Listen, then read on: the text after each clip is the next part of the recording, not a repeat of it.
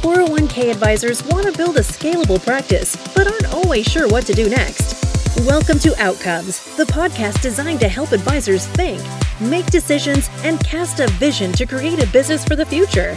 Here's your host, Ross Marino, financial planner, author, speaker, and CEO of Advisor2X.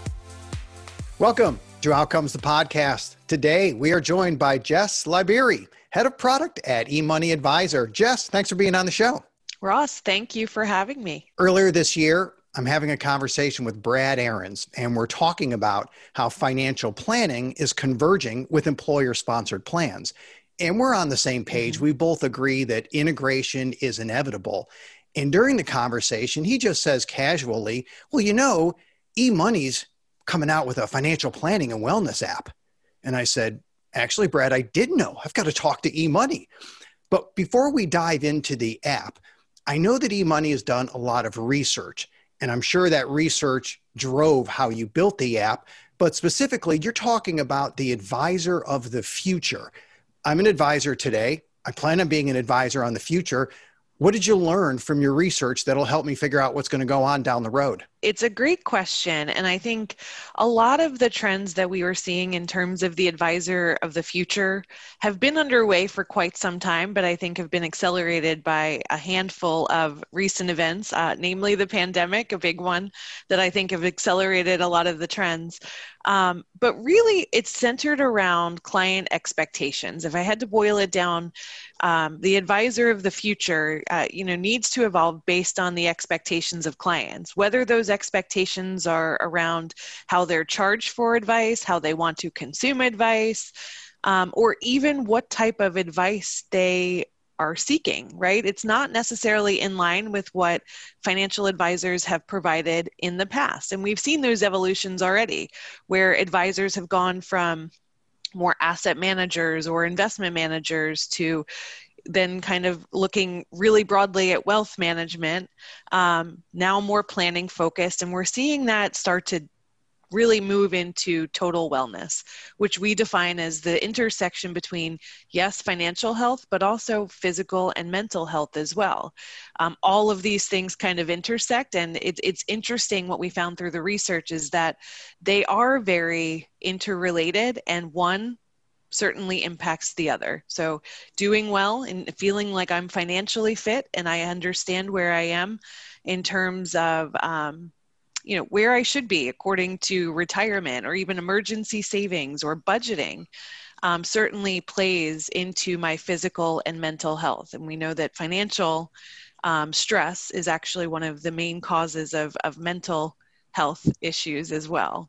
So the advisor of the future is really now talking about these higher order type of things with their clients, but interestingly enough, needs to figure out how to do so in a way that allows them to serve more clients. So there's these two forces at play. One, clients are demanding more. They want to talk more holistically about their finances. And two, there are certainly more people not only in need of advice, but who desire to consume advice from financial professionals. How can advisors scale and support them? So as you're talking about a more holistic approach, I certainly agree with that. I'll be launching a consumer-focused podcast in 2021, probably going to call it The Two Sides of Retirement, the financial and the human side. So I'm a believer in that as well. But generationally, the older people out there, they barely want to talk about money. So I don't think a lot of them want to talk about the personal side. And although we're seeing some of that change over time, I know it's generational. I've seen it for 30 plus years. Is part of the research that you've conducted showing that the younger generations, Gen X, Gen Y, they want to have a more holistic approach? Absolutely. Absolutely. So, Gen X, Gen Y, and I'll even extend into Gen Z are much, much more willing to talk about these things and actually seek to talk about these things with the professionals that they work with. And they trust financial advisors to have these types of conversations. But what I will say, and a lot of the research that drove us to Incentive, then named Project Avocado, which we'll dive into as well, was that while these people wanted advice and felt like they were in need of advice. They didn't really identify as fitting in with the financial advisor's core business model. They didn't have assets already accumulated that were going to be invested. They did not really, they weren't receptive to paying for assets under management fees because clearly they didn't have those, and they felt like that was really pricing them out. But they wanted to talk about kind of the basics of personal finance. And there are very few avenues today for individuals to do that. So what we wanted to do is, again, looking at advisors and looking at this need to scale, really help them have these conversations with more and more people. Ross, you brought up a really good point, so I just want to go back to it because you had said the older generations, but I would say it's everyone. People don't like to talk about money. Why is that, right? It's just uncomfortable. It's one of those things that most people don't necessarily feel like they're in control of, and many people don't quite feel like they understand. They don't know what things to do next. They may understand the basics. I should be saving for retirement. I should pay off my debt. I shouldn't hold much credit card debt. Rules like pay yourself first, right? Save first and then worry about how much you have to spend. But they don't know how to necessarily look at those decisions relative to one another and understand the trade-offs. eMoney's mission is to help people talk about money. So we understand that discussion among families, peers, even advisors and their clients is so difficult to really get to the truth, right? Like, let's go down to ultimately what's bothering you, what your goals are. How can we help people, advisors, individuals, feel more comfortable talking about money? Sounds like this will connect really well with the subscription model, which is becoming more common out there, certainly still in its infancy, but more and more as time goes on, I think we're going to see more of the subscription model. I certainly agree with the people wanting to ask questions and needing help. And we have a new financial planning associate here who just started studying for the CFP. And by just started, I think maybe 45 days ago, 60 days ago. And I had let him know that when you start talking to people, they're going to drill you with questions. And we kind of laughed about it. And now he'll come in on Monday and say that he mentioned to somebody that he's studying for the CFP, and they just unleash. Well, what do I need to do at work? And I have this, and how about my investments? And should I do a 529? And they just start throwing questions at him. People want help. So over time, this project I know has grown. You talked about the name change. I remember originally hearing Project Avocado. And when we first spoke, I thought, how did you come up with that name? And now it's actually transitioned to something else, which, spoiler alert, I love the name of the product. I think it's brilliant. So could you walk us through where it started with this app and what it's become today? Yeah, absolutely. So we had started with a hypothesis that advisors needed help engaging the next generation. So as we looked at the next generation, we centered on millennials and called our project, that it was in its infancy then, Project Avocado, because, millennials love avocado toast. So it was just a funny play on words. We called it Project Avocado. People immediately made the connection. But what we found through the research that we were doing was that this demand for advice was not limited to millennials. We had centered on them for one reason. We actually continued down this path because they make up the largest percentage of the American workforce. But as we started to engage employees, so people who are working as part of these small to mid, sometimes large firms, and really talk to them about how they consumed advice. What tools did they use? Did they work with an advisor? Why or why not? We actually saw some consistent needs across all age groups. So we extended the market that we wanted to serve with the app from just focusing on millennials, a specific age demographic, to saying it's much broader than that. There's an underserved market, and we can just be pretty broad in saying it's the average American worker. So ages 21 to 64, but who feel like they're not served by traditional advice models today.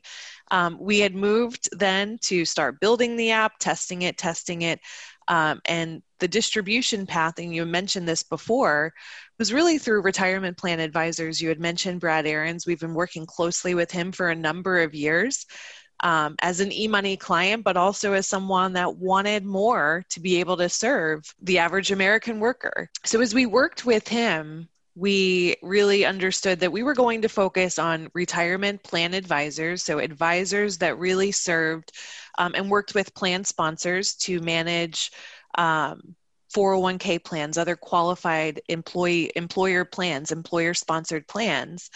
Yes, you're working with Brad, and you said we want to work with people who work with employer-sponsored plans. That's not eMoney traditionally. You're a financial planning software, and it's the CFPs of the world who do personal financial planning. But it sounds like you made a decision as a company, an intentional decision to focus on employer-sponsored plans in that marketplace. That's new territory for you. So why did you do that? It is new territory in some ways, and I'll explain. But why we focused there was because we felt like that would give us the best reach into the average American worker. So those that were not feeling like they were being served by the traditional advice models today. What we are finding is that several of the firms that we work with from a wealth management perspective also have divisions of their organizations, particularly the larger ones, that focus in the retirement plan market. And those were not people that we were ever traditionally talking to, but all of them are trying to figure out how to stitch together this experience. If they're working in the retirement plan market, what is the driver to move into more of a traditional wealth management model? How does that traditional wealth management model need to evolve to meet the needs of these individuals that sit in these employer-sponsored plans? So we felt like it gave us great reach into the employee base, the average American worker, but B, it enabled us to really focus on how we build out our story around the full spectrum of planning. So whether you're starting in a client-led model and then moving into working with an advisor and wanting to give more control to that advisor of helping you with some of those higher order types of scenarios and complex planning techniques, we're really trying to stitch together an experience that allows the client to move based on his or her needs at any given time. I know you said the app encourages long-term behavioral changes. Again, a very intentional way to phrase that. Tell me how you're encouraging long-term behavioral changes. So in a couple of ways, and I think the easiest way to understand it is when I equate financial health to physical health and even dieting, because oftentimes you need to have a perspective on your physical health to understand what things you need to focus on to get better, right? Perhaps it's diet, perhaps it's exercise. It's generally some combination of the two. But you're going to not just say, like, tomorrow I'm going to lose 100 pounds. You have to come up with a plan and start to develop behaviors and habits that will help you get there and hopefully stay there over time.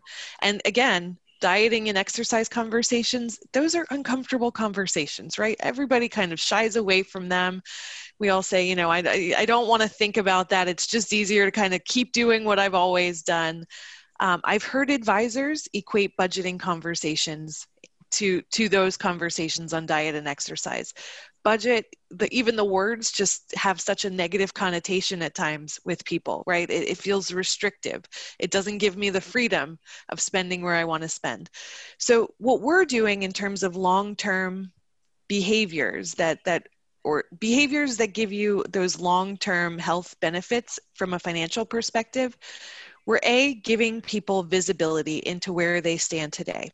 So what the application will do is just through two inputs, day one, we'll collect a person's age and we'll collect their income. Generally, employers tend to have this information on their employees. So we're able to kind of kickstart the process with very little input or action from those individuals.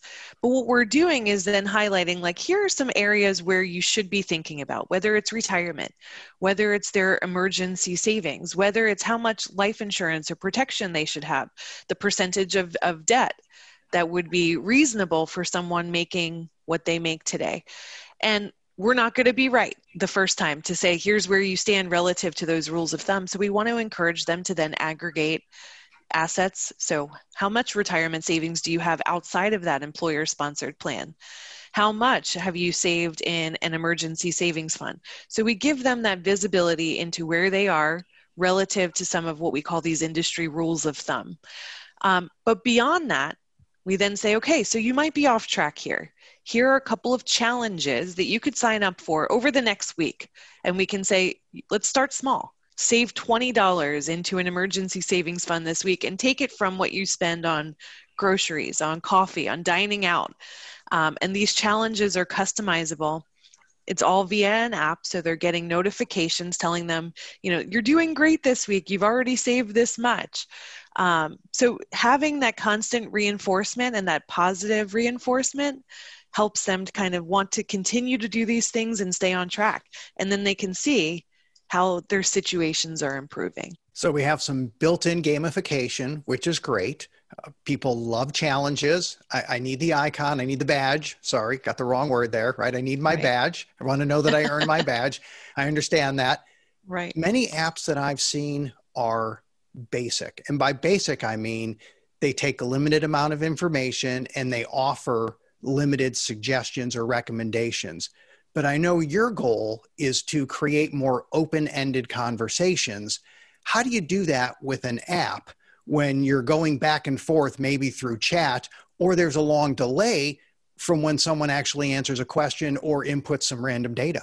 There's a couple of features that we've incorporated into the app that we think puts more control and more power into the hands of the individual. One, educational content. So perhaps there's something there where they're saying, I'd really like to learn more about this topic. Should I be investing in this type of an account or that type of an account? We want to give them access to education. But I would say the biggest way that we differentiate with this app is having the advisor in the background.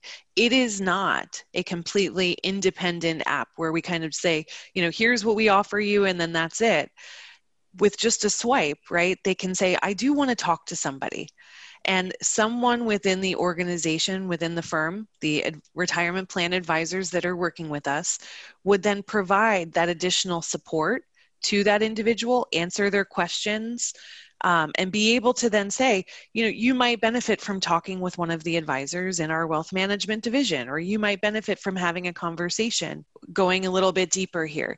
So we never want the individual to feel like they're flying solo. We want to empower them to start on their own and to enter information to take them however far that they want, but we never want them to feel kind of lost and hopeless. Facilitating that conversation, I think, is the key going forward to help people who are part of employer-sponsored plans, or maybe not even a participant yet, to become engaged, to connect with an advisor. And then I think that will help build out the subscription models and the different ways that we can charge, because as you said, these people want advice. I know it's not big news when you see certain companies bringing out apps, record keepers and other companies there, but I have to tell you, when I saw eMoney bringing it out, that's what got my attention.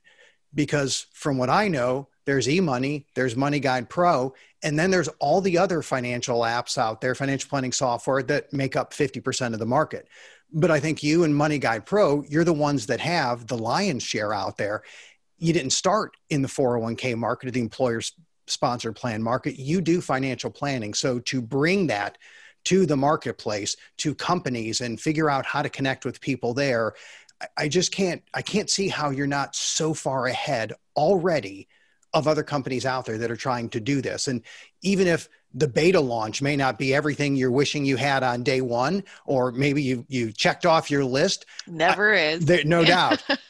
But what you're thinking has got to be light years beyond a lot of different companies out there that are still trying to build out and figure out what do people really want and what is financial wellness going to mean. So I'm glad eMoney's in the mix. Do you have a launch date when it's going to come out? Yeah, so it will be available January of 2021. I mean, the app already, we have 6 different beta firms that are working with us. So they're using the app live, downloading it from the App Store today, and they're working with some of their employer-sponsored plans to do just that, and also their own employee base. It was interesting. Many of the firms that signed up to be our beta participants, our early adopters, said, you know what, let's use it with our employees first. Like I'd really like to see how it works with our own employee base. So we have just about 300 individual users using it, 6 beta firms, and we'll continue over the remainder of the year to upload and get more firms signed up, not beta firms, but more employers signed up, more plans, which will then mean more employees using the application. So we're in feedback gathering mode right now, which is really, really great. But we're excited for January. There's been a lot of interest. As you know, we made some announcements more broadly about the availability of incentive at our recent conference, the eMoney Advisor Summit, which was all virtual this year. And there was tremendous interest, not just from retirement plan advisors, but also traditional financial advisors that have a number of different ideas around how they could be using this to expand their own reach. One other point I just wanted to make, because it occurred to me as you were talking, is just the growing desire for employers to provide more financial support to their employee bases. And I think that that's another key, I don't want to call it a trend, but something that we're watching, right? We're seeing so much more about employers starting to question. We know we've helped people save for retirement. Is that enough? We've seen with the pandemic that people are not prepared for job losses, pay cuts, and so many people have been impacted by those things. Should we be thinking about how we help them save for an emergency savings fund? Should we be thinking about how we help them prioritize student debt paydowns relative to investing in your retirement? Because so many of the younger generations are delaying saving for retirement because they're prioritizing paying off their student loan debt. How can we help them with those trade-off decisions? And as an employer, really start to support both of them. So we're seeing a lot of interesting trends that I think are positions an app that helps create visibility into all of these things very well, especially in an employer-sponsored market. I think as opportunities become visible to the plan sponsors, where they see if we use an app, if we leverage some technology, we have the opportunity to help in this situation, I think the interest is going to go up. But the opportunity to engage and to help people hasn't been readily available. Now it's coming. So the people that actually think that financial wellness has either peaked or it's only going to go so far, they just don't get it. I don't know any other way to say it. They don't get it. Financial planning won't die. And life is always changing. I mean, new challenges, opportunities, whatever we want to call them, are constantly being presented to us, which require us to constantly go back and revisit, where do we stand? What should we be doing? Should we be doing something differently now because the situation has changed? So yeah, I agree with you. As long as that situation is fluid and people are living, they're going to need support in terms of financial wellness and financial planning. Well, I'm excited to see the launch. I'm glad eMoney is now in the fray and working in the employer-sponsored plan market and bringing personal financial planning. So thanks, Jess, for being on the show, and we look forward to what eMoney is going to do in the future. Thank you, Ross. This was fun. I appreciate it. Thank you for listening to Outcomes. Subscribe now to be notified when new episodes become available. The information covered and posted represents the views and opinions of the guest and does not necessarily represent the views or opinions of Advisor2X. The content has been made available for informational and educational purposes only. The content is not intended to be a substitute for professional investing advice. Always seek the advice of your financial advisor or other qualified financial service providers with any questions you may have regarding your investment planning.